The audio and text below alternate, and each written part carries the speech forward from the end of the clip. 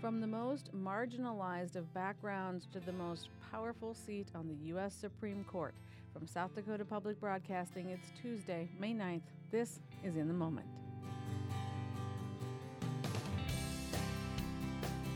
Coming up this hour, a preview of Frontline's documentary about Justice Clarence Thomas and his wife Ginny. As more news breaks about ethics violations and conflicts of interest, we'll look back at the origins of the justice, the activist, and the couple's rise to power. We check in with the Prairie Doc team today, and we slide down the slopes at Terry Peak.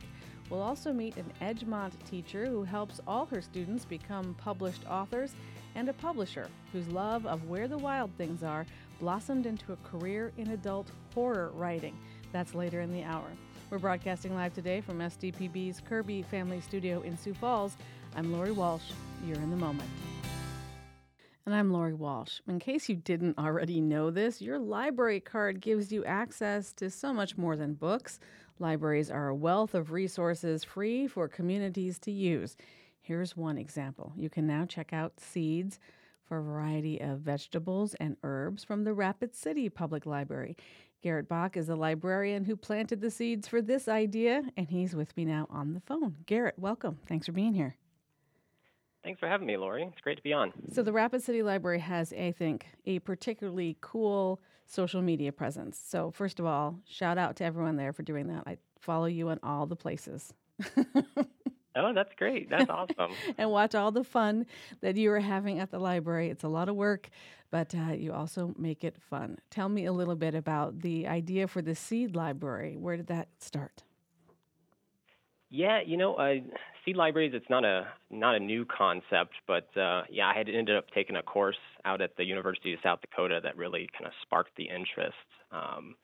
And so I think, having a community program where we can provide seeds for those who are interested in gardening, but then also kind of put a focus on preserving genetic varieties and, some of the different regional seeds around. I think it just kind of all comes together to be a great program. Yeah, tell me how it works. Yeah, so we're kind of starting it off as a pilot program this year and then kind of seeing how it takes. But the way it works right now, we're stocked up with 32 different varieties. We're focusing on vegetables, fruits, and herbs.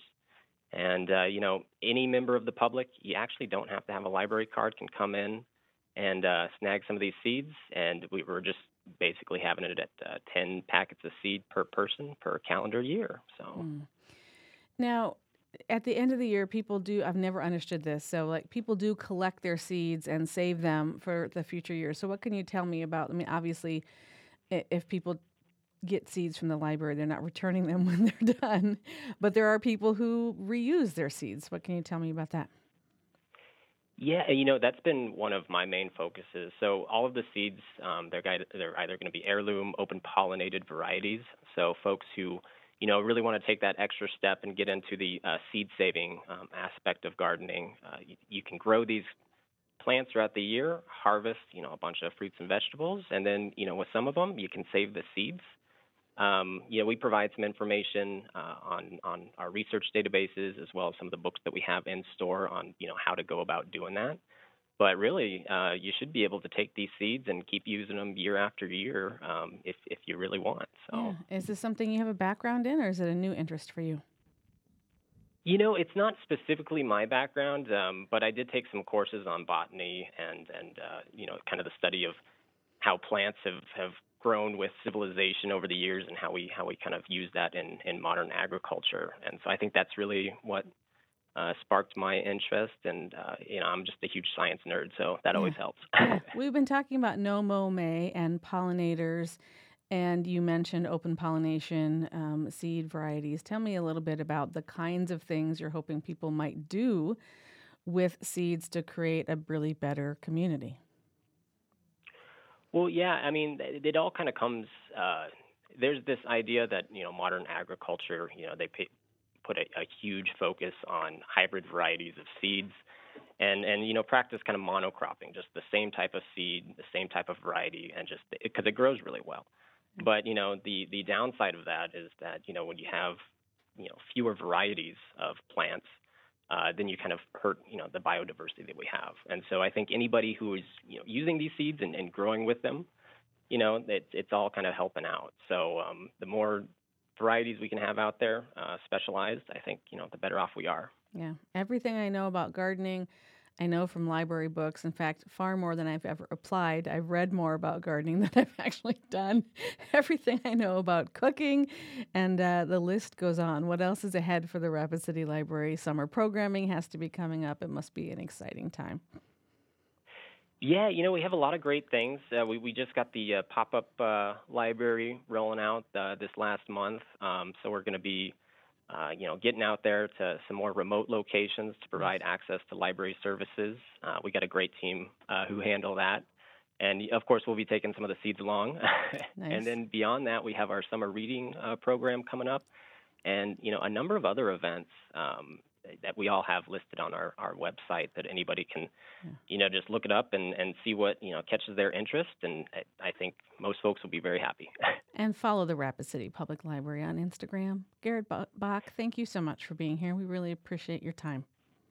Yeah, thank you so much, Lori, for having me.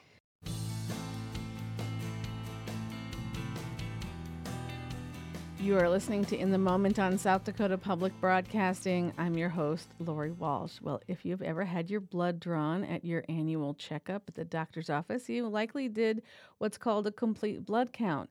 That's a routine test that does just what it says it does. It counts up the different parts of your blood. So why do that test? What can it help diagnose?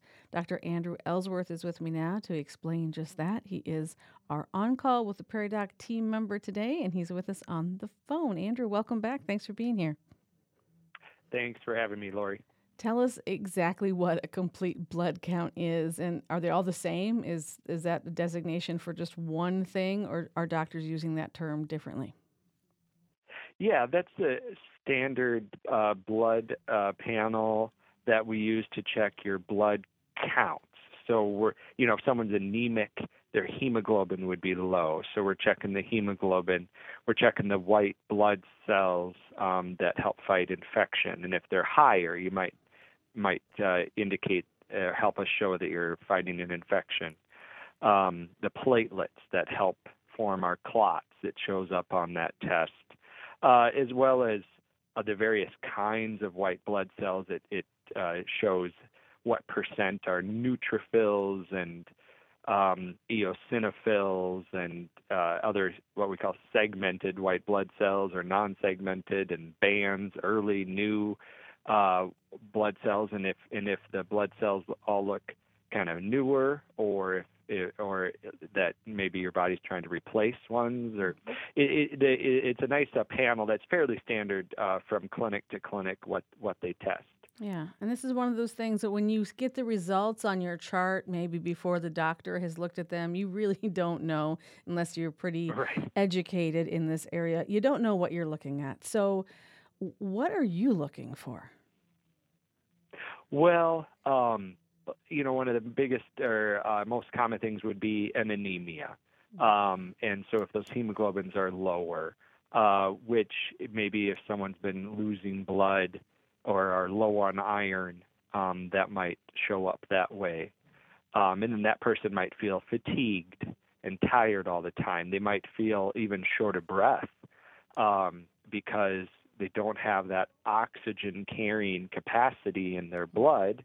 Obviously you breathe in the oxygen and the air in your lungs, but then it's in your lungs is where those red blood cells take up that oxygen to give to the rest of your body. So sometimes people are convinced something's wrong with their lungs when actually they're anemic. They're low on blood.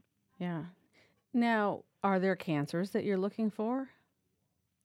Yeah, the nice thing is that, unfortunately, blood cancers can be really vague in the symptoms that they show, like fatigue and all other common symptoms, night sweats or enlarged lymph nodes or frequent infections or weight loss, or the list kind of goes on and on. But we can rule out most of those pretty easily with this regular blood count panel, complete blood count. Okay. And so we can at least easily rule out a lot of those things. So then that brings a question to me because, a colon cancer screening might be once every 5 years. A breast cancer screening is one. I mean, are you essentially screening for cancers every year when you do? Like, I guess what I'm getting at is it's pretty important to get. Right. I don't think of a blood draw as being a cancer screening. I think of a Right. Now, mammogram as being a cancer screening. But if you said, I'm going to go get my right. cancer screening and you took blood, I'd be like, Yeah, no, that's a good point. And actually, we don't necessarily, when we're drawing blood, we may not be checking these blood counts. And I'm not saying you Yeah. should have them regularly checked. Actually, it's recommended to have these checked if there's something going on. If you're Okay. not feeling well or fatigued and so on, then we might do this test. It's an easy test, but it might not be part of your regular blood panel when you're checking your cholesterol and your blood sugar. Right. Just because we found that it may not be all that helpful checking it on everyone all the time. You mean 'cause people there's like me who are cost to it. panicky about Right. But this isn't my family. And this is Yeah. one of those where now that people have access to their medical record, which Yeah. is excellent, and can see the results right away, almost always on the blood counts, there's something that's a little off. The percentage of lymphocytes, the percentage Yeah. of neutrophils, the percentage of eosinophils, and almost all the time that's okay. Maybe you're fighting a little cold. Maybe you've got allergies. Maybe you're young and that skews what's normal. And so that can don't worry too much if some of those are a little off on Yeah. your blood counts. If you're looking at your results, certainly you want to still end up talking to the doctor about it. But if they say it's okay and it's something in the blood counts there that are a little off, it's by far probably just okay. Yeah. What if that's in your family? What if you have a family history of some of those blood cancers? Yeah, like I said, pay attention to those symptoms: the fatigue, night sweats, enlarged lymph nodes, frequent infections, weight loss, bone pain, weakness. Now, granted, those can easily be triggered by a variety of things, those Yeah. symptoms, but getting checked out that way. But yeah, if it runs in the family, now it doesn't necessarily mean many of these are genetic. There's some that certainly can be genetic, but sometimes it can happen for no rhyme or reason either. Yeah. Yeah. And so that's why just paying attention to your body and your symptoms and bringing it up and talking it over with your doctor. Yeah. And probably no one's favorite patient, Dr. Ellsworth, but I'm a good journalist Oh. because I ask those questions. Well, at least you're coming in. Yeah. Yeah. Some people aren't coming in till waiting too long too. So that's Yeah. why it's good to get checked out. And with the show, I'm no expert on blood cancers by any means, and Yeah. so it's really great having Dr. Andrade Gonzalez on with me here, and the treatments they can do nowadays are just Yeah. mind blowing. Yeah. And the way they can take your own white blood cells and change them a little bit so that way they can help attack the overgrowth of cancer cells. It's just amazing what they can do now. And we do show some of that on the show tonight. Yeah, wonderful. On Call with the Prairie Doc on SDPB TV and on the Prairie Doc Facebook page. This episode airs Thursday, 7 p.m. Central, 6 Mountain. Dr. Andrew Ellsworth, thank you so much. It's always a delight to hear your voice. You too. Thank you so much, Lori. Have a good day.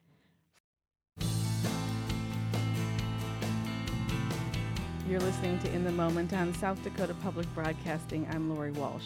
Even as Frontline filmmaker Michael Kirk was wrapping his documentary about U.S. Supreme Court Justice Clarence Thomas and his wife Ginny Thomas, the news was breaking. The justice, who had been accused of bullying, lying, and sexual harassment during his confirmation hearings in the early 1990s, is now facing a flurry of accusations of ethical violations, largely involving money he has accepted from Texas billionaire Harlan Crow. Tonight's premiere of Frontline's Clarence and Ginny Thomas, Politics, Power, and the Supreme Court lands in a public relations firestorm. I spoke with Michael Kirk, the film's director, this morning. Michael, welcome back to In the Moment. Thank you so much for being here. Thanks, Lori. It's always good to talk to you. Behind the scenes, there must be many rewrites and additions. Tell me a little bit about, as this news breaks, about new things that Harlan Crow has done for the Thomas family, how that impacted your work coming up against the deadline for tonight's premiere. We were originally hoping to make an hour film about a month ago. We've been working on it for 5 or 6 months and knew we had a lot of great stuff. But we were aiming for an hour, so we were really trying to cram it all in when we realized there was no way we were going to go for 90. So we were making a 90-minute film when the news broke from ProPublica and then the Washington Post that as you said in your introduction, that caused us to really dive back in again and re-edit and bring the film as close to up to date as possible. And even last Thursday night, new reports from the Washington Post about Mr. Crow picking up the tab for Clarence's adopted grandnephew to go to high school, to go to a private school away from where Clarence and Ginny live in Virginia, to the tune of plus $6,000 a month. So those kind of stories that get right to the heart of who Clarence and Ginny are, who they have become, what they represent, and what they may be involved in, aside from what we all know about, was enough to get us to go to decide to make a 2-hour film, which is what is going to be broadcast tonight. So when we talk about these lavish vacations that are exotic, cost hundreds of thousands of dollars, this is such a far cry from the Clarence Thomas who was born and raised under deeply marginalized circumstances. So let's start a little bit at his origin story. Who is he growing up? I had no idea how rich the story was months ago when we started to make the film, and somebody told me, this is the Thomas Court. This is not the Roberts Court or the Alito Court. This is actually the Clarence Thomas Court, and I was sort of bemused and surprised. Started to look into it, found out that turns out to be very true. That a lot of the agenda and the new addition of Justices Gorsuch and Kavanaugh and Amy, Justice Coney Barrett, are kind of in it with him, and they've sworn their allegiance more or less, to the extent that you do that inside a court, to Thomas. So I thought, okay, well, we'll do this story, and as we got down inside of it, I suddenly realized the richness of the backstory of Clarence and the unbelievable impact Ginny has had on Clarence's life.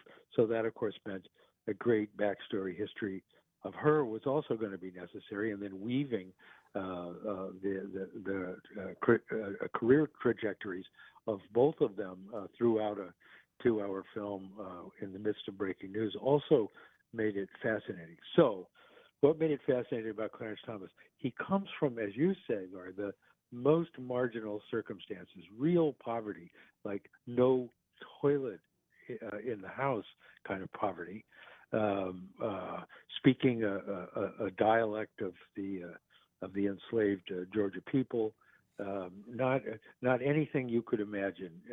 But in the early 1950s and mid 1950s, Clarence Thomas was living a really horrible, marginalized kind of existence. He is given by his mother to his father has left the family when he was very little, and his mother just can't make ends meet, and gives Clarence and his brother to their very stern and abusive grandfather, who really treats them badly. Clarence told a friend of his who we interviewed that it was the worst life imaginable, the total unhappiness for all those years. And from there on, to watch the climb of this young man, a very energetic, curious mind, wanting more than anything to get out of Pinpoint, Georgia, and get somewhere where he could find a home, security, nurturing, all the things he did not have in the first decade or more of his life. he is also tormented by his own community in the sense that his skin is very dark and he faces not only racism and segregation from white people, but he faces this nickname ABC, America's Blackest Child. His skin is darker than a brown paper bag, and therefore he is on the other side in the community where he is seeking acceptance. How much does that play into his story growing up? The fact that he has no home, no acceptance, no one is supportive of him. Exactly. You can well imagine. We've all been children, and we all know how much it hurts to be teased by other kids. But to be living in the Jim Crow South, where there are whole parts of towns you can't even go in. You're never supposed to make eye contact with a white person, and then to have your peers, the other children, and the other adults mocking you because you are. There is a thing in the black world called colorism, and Clarence was not only a victim of segregation, not only a victim of racism from white people, but a victim of colorism as well. And I think it really, really, really hurt him. It beyond stung him. It sort of hurt him deeply. It also motivated him in lots of ways, but it did mean that his connection that you might just automatically assume he would have with the black world was interrupted in some fundamental way, enough so that by later in his life, especially now, he recognizes that he is even more on the outside with an awful lot of black Americans who feel that he has kind of turned his back on black America with many of his decisions, especially vis-a-vis the Voting Rights Act and soon affirmative action. So Clarence, from those early moments, has a kind of built-in sense of I belong nowhere. White people automatically don't like me, and because of the color of my skin, many of my black friends and black families don't like me either. So he was really in an uphill struggle from the very beginning. I think the show does, and the film does a masterful job of balancing this sort of narrative that almost writes itself like an origin story for a Marvel villain to say now this man is out for revenge. But it also balances people saying he just thinks for himself. And that's a dangerous thing for some people, that a black man can think for himself and become a conservative. So I think there are all kinds of voices in this Frontline that really make you think about how you consider the decisions that he makes and why. I want to talk about Ginny because her upbringing is so polar opposite of his in this white enclave of suburban Omaha. She loves her parents. She would never go against them. They are political activists, and she eats this for dinner every day. Tell me a little bit about her political origin story, coming from a much different place. Yes, her parents. Her father's a wealthy real estate developer. Her mother is a strong activist, a political activist, very conservative on the margins and maybe inside. We could never really confirm whether they were actual members of the John Birch Society or not, but they certainly were sympathetic. And Marjorie Lamp, Ginny's mother, was very politically active and in the Phyllis Schlafly anti-ERA movement. As many people who followed such a story will remember, Nebraska was the first state to repeal their passage of the ERA. Much of Schlafly's handiwork, and Schlafly provided a tremendous role model for Ginny, who as a young girl was along for the ride with Schlafly and her mother through all of that and all of the other Republican politics leading up to Ronald Reagan's election. So she was schooled in a different kind of world than Clarence was. Obviously, the color issues are much different, but also just how Ginny knew what she knew about the world, very black and white, what the new word everybody likes to use is very binary, evil and good, black and white, and in her case, with a heavy dose of religion, she then began to believe, as her mother and father apparently did, that Democrats were evil, satanic almost. Not every Democrat, but the Democratic Party certainly, and Democratic politicians, very, very susceptible to conspiracy theories. Again, a black and white kind of answer to complicated issues. Always present. We've managed to find many pictures of her at Republican conventions, the Reagan convention, for example, in the crowd, at a Nixon meeting, in the crowd meeting Richard Nixon. So it was almost like Clarence was being prepared to go one way, and she was being prepared to hone in on where she was with conservative politics, with a sort of a culture war in America, where she was going to be on what she considered to be the religious and the appropriately right side of most of the main issues of the day: Vietnam, civil rights, and what became known at the time as women's lib, very anti-feminism, extremely strong orientation in that direction, living in a mostly white, a predominantly white by far town like Omaha. Her high school did not have a single minority student, as one person told us, and that she was just a kind of, as her high school boyfriend who we interviewed said, she was a sponge. She watched television and picked it all up, the civil rights struggles, the anti-war movement and protests. She saw that all on television. It was horrifying to her to see. She could say the left is causing all these riots in the cities and everything else. So that's who Jenny Lamp was when she came to Washington in the middle of the Reagan, or at the beginning of the Reagan Revolution, and decided she was going to make her contribution to society by being in politics. She has a fascinating story, which I had never heard of, her participation in a controversial self-help group, which is very cult-like, or maybe even just a plain cult, called LifeSpring. And when you look at her texts on January 6th, it almost, you can see the connection between a time when she was so absorbed in this cult-like behavior to when she is approaching the conspiracy theories of QAnon and bringing some of that same person to the room. What did you see in the connections there? I think I've made a film before a few years ago about conspiracies, featuring Alex Jones and many others, and Donald Trump.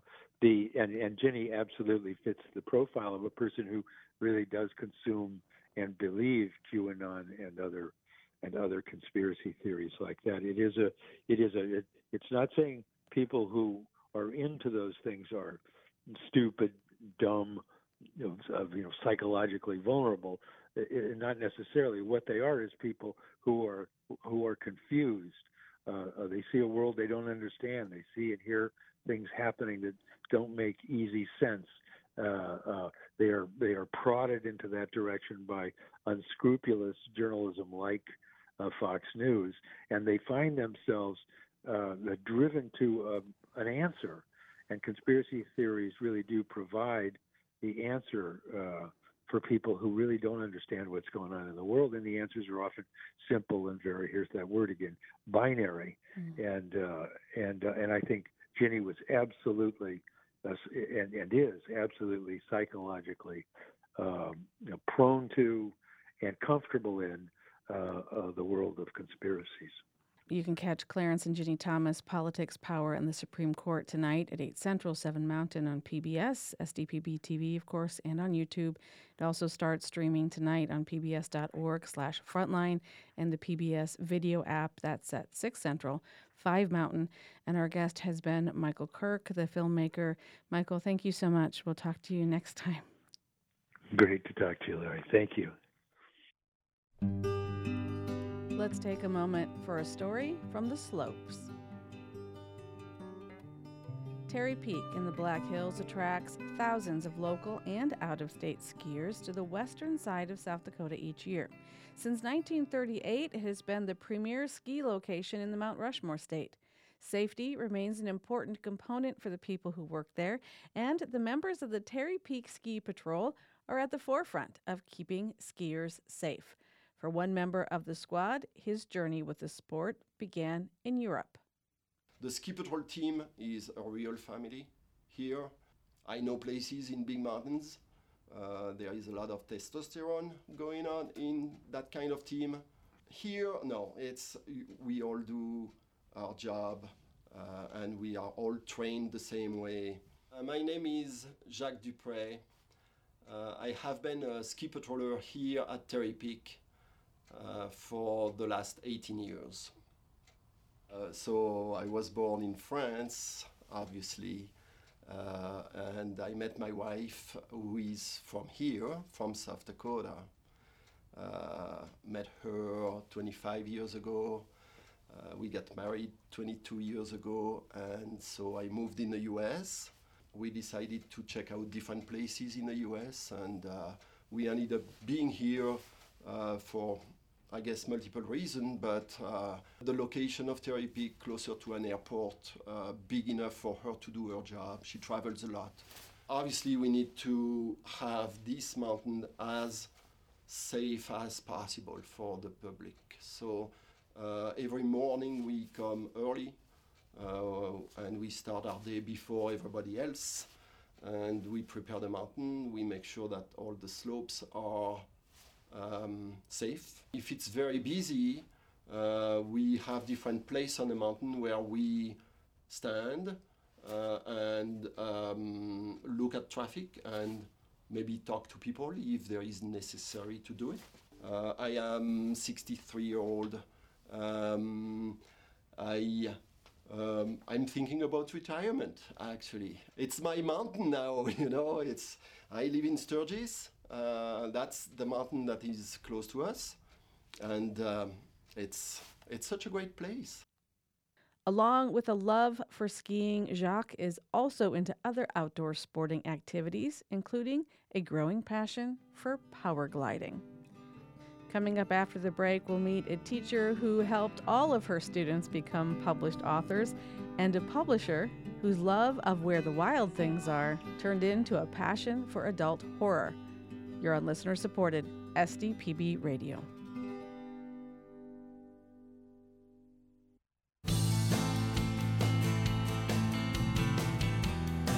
You're listening to In the Moment on South Dakota Public Broadcasting. I'm Lori Walsh. A primary class at Edgemont Elementary is entirely made up of newly published authors.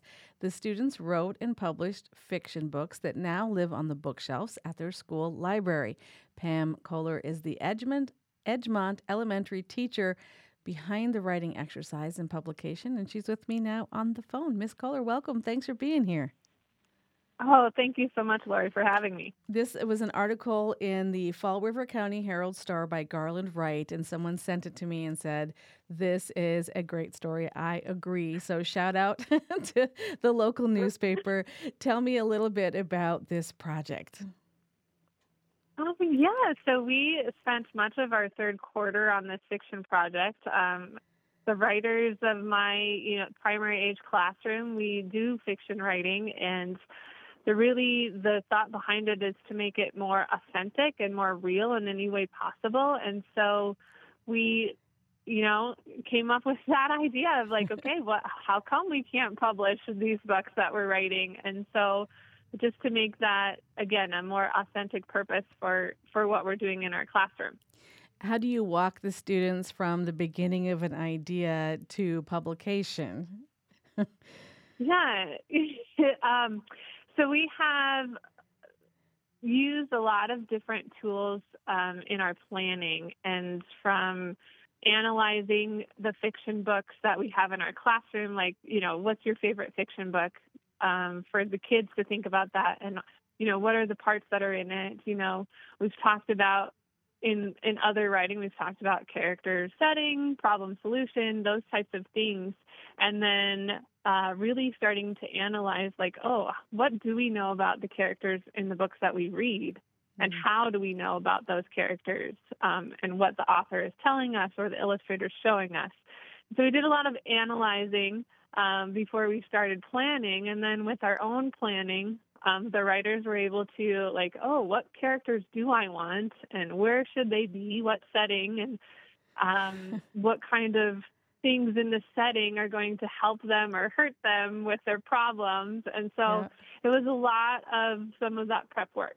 I used to do a artist in residency where we would work on storytelling and fiction writing, and I would always say, like, you got to make your characters suffer a little bit. Like, there has to be conflict. Maybe not with, like, too young of kids, but, and that's kind of liberating for kids. What is one thing that you saw really open them up when you sort of told them, hey, you can do this in fiction?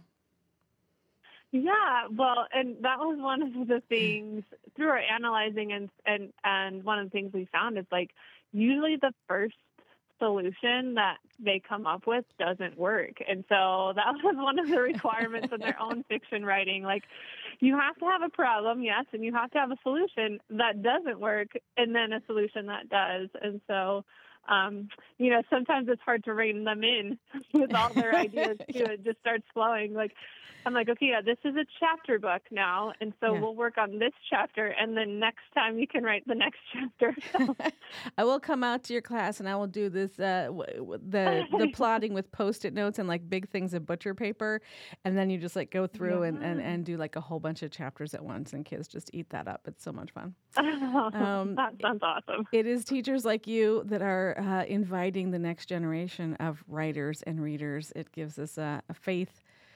I mean, with ChatGPT, you don't know what kind of world these kids are going to inhabit, but they will know how to write books. They will know how to write books. Yes. Yes. And they get so excited. I mean, just to share with each other. But it was a big day when our boxes of books came in, and we got to open them, and we just spent the rest of the writing time just reading to each other. Oh, so it was nice. Great. Did you, like, film the, like, cutting open the box and, like, pulling open the books like authors? Yes. Yeah. Did you? Yeah, we tried. But, it's sometimes the tape is hard to open. Yeah, you have one hand filming and one hand trying to rip it out. But, yeah. All the real life lessons, including the first solution that you try, often doesn't work in fiction and in real life. So, Pam Kohler, Edgemont Elementary, come back anytime and talk to us about teaching and reading and writing. We really appreciate it. Oh, thank you so much, Lori.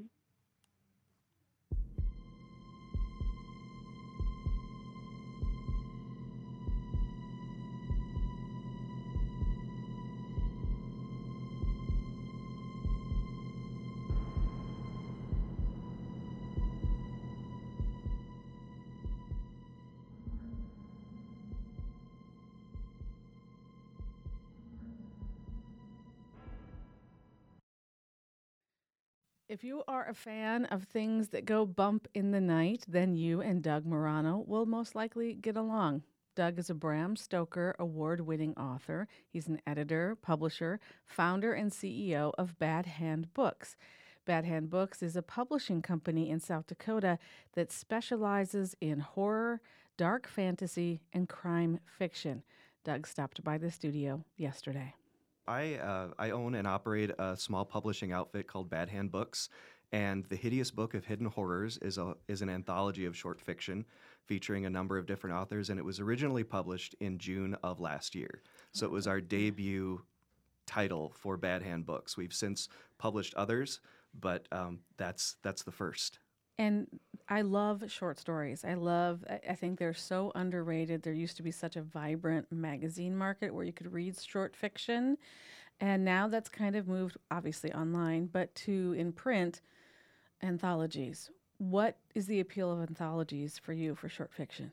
What I love is that it lets you sample a lot of different authors that you may not know about. There are those names that are sort of evergreen that anthologies typically have that are the draws. But then you get all of these authors who you may have never heard of before, and you get to see them shine and right up next to some of the quote-unquote bigger names. And so it's a great way to get to know the field. Yeah.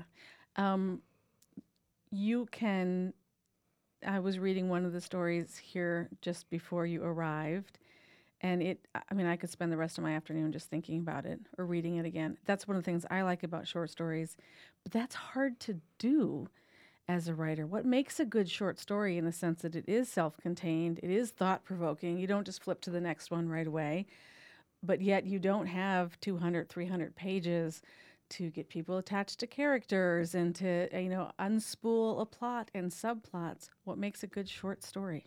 So what I like to think about when I'm evaluating a short story is, first and foremost, I had a teacher who said that novels and novellas are about plot, where short stories are about situation.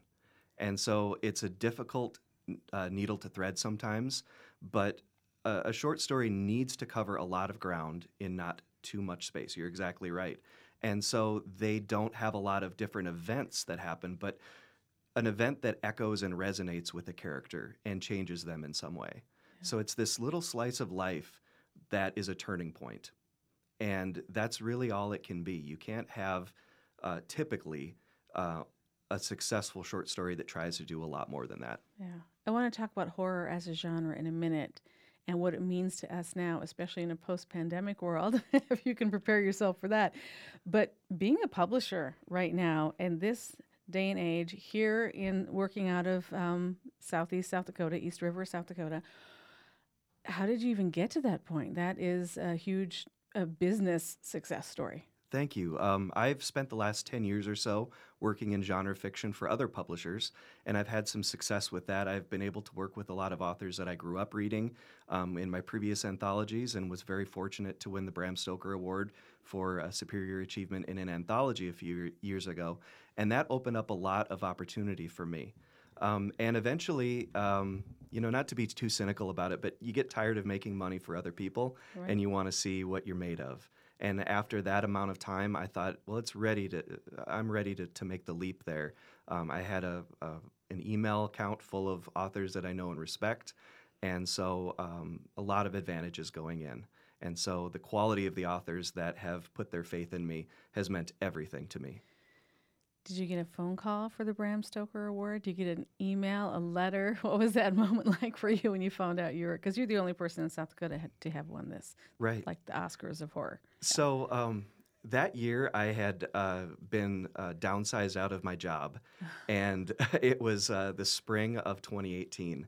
And I ended up taking my family on kind of a Griswold road trip from South Dakota to Providence, Rhode Island, in what was the bomb cyclone of a few years ago. So there was a lot of wackiness that went along with that trip. We could spend the whole conversation on that. But it was at a nice hotel in Providence and a wonderful sort of gala reception. And it was surreal. A lot of my heroes were in the audience. And this guy, from South Dakota comes in with, not a lot going for him in the outset. I didn't have a lot of contacts. I didn't have a lot of industry knowledge, but somehow I found myself there and surrounded by people I really respect. And it was one of the craziest moments of my life when they called my name. Did this genre make you a reader? Did it make you a writer? Like, what's the intersection between you as a young kid sort of discovering reading for the first time? Like, I became a reader like Watership Down. I was like, that was my book when and I read a lot before, but that was the first stay up all night, can't live without finding out what happens next book in like middle school. What was it for you? So the first book I really remember is Where the Wild Things Are. And I read that when I was very, very young, and it stuck with me. And I think it might have been my first taste of horror, because at one point the wild things say, "I will eat you up, I love you so." Mm-hmm. And that really freaked me out, that collision between love and horror and all the different things it could be, I think whet my appetite. And then years later, we're going to fast forward to about the time I was 13. Yeah. And I think everybody of my generation who's into horror has a Stephen King story. And that is what it was for me. I went to a garage sale and I picked up Stephen King's It, And that let's just jump all in. right. That was it We're for not me. starting with Stand By Me. We're going straight to it. And I didn't let my parents know that I had it. Yeah. My bedroom was in the basement, and in that summer, every once in a while, I would just come running up the stairs, and my parents would wonder what was going on with me, and I never really told them until much later that it was this book that was scaring the daylights out of me. But at the same time, after that, for reasons I can't fully articulate, that's all I wanted. That's all I wanted in the whole world, was to be someone who helped make this stuff. Yeah. Roald Dahl. Think about how graphic some of those children's books were. Yeah. Children being now he would say he would write about this, that all the violence happened off stage, whereas in the movies you really kind of see things happening. But he had a very interesting touch with, I'm not sure he would call it horror, but children's literature and darkness. And Maurice Sendak said he made good books for bad children. So right, I would maybe categorize myself in that camp. I was a big Where the Sidewalk Ends. There's another example, Shel. And Shel Silverstein and Maurice Sendak. He wrote a wonderful anecdote about a kid who loved Where the Wild Things Are and asked him for a drawing, and he sent the child a drawing, and he said the child ate it. And it was maybe the highest compliment that anybody could have paid him for his work was that he ate it. That's fascinating. So spinning off of that, and boy, we could go off in a tangent about what if your parents had said you can't read that, or what if that wasn't available in the library to you. We could really talk about that for a long time, but this isn't a children's literature conversation. This book is for adults, or adult level readers. Why horror? Why do we need this? It's popular. Right. We're having a bit of a moment, and I think ever since Del Toro won the Oscar for The Shape of Water a few years ago, we've had a moment in culture where it is more accepted in mainstream. That said, there's that force at work in culture. But then there's also this authoritarian stripe in America right now that's saying, here's what you can't read, here's what you can't say, here's what you can't do. And I'm interested in being at the intersection of that. And especially in South Dakota, I think it's important to publish the things that you're not supposed to say. It's important to publish the people that you're not supposed to feature and say they belong everywhere. And in front of my audiences.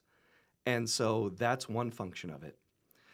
The other function is, with the pandemic and mass shootings and wars happening in different parts of the world, I think there's a lot of danger in this moment. And horror fiction, whether it's a movie or whether it's a book, is sort of a dress rehearsal for disaster. It allows you to experience the worst case scenario in a very safe way. And if that appeals to you, it doesn't exactly desensitize you to it, but it asks you to reach within yourself and find what's there, what might be there if something bad happened to me. There is more to this interview. We'll post it later today online, sdpb.org/news. That is our show for today. We hope that it served you. Tomorrow on In the Moment, we will dive deeper into Governor Kristi Noem's political origin stories, particularly the centrality of her father. Seth Tupper is with us for our Dakota Political Junkies conversation. We'll talk about the man the governor strives to make proud. Plus, author and NPR editor Steve Drummond is with us. We'll talk about the Truman Committee and lessons for today's Washington as they try to stamp out corruption and solve complicated problems. From all of us at South Dakota Public Broadcasting, I'm Lori Walsh. Thank you for listening.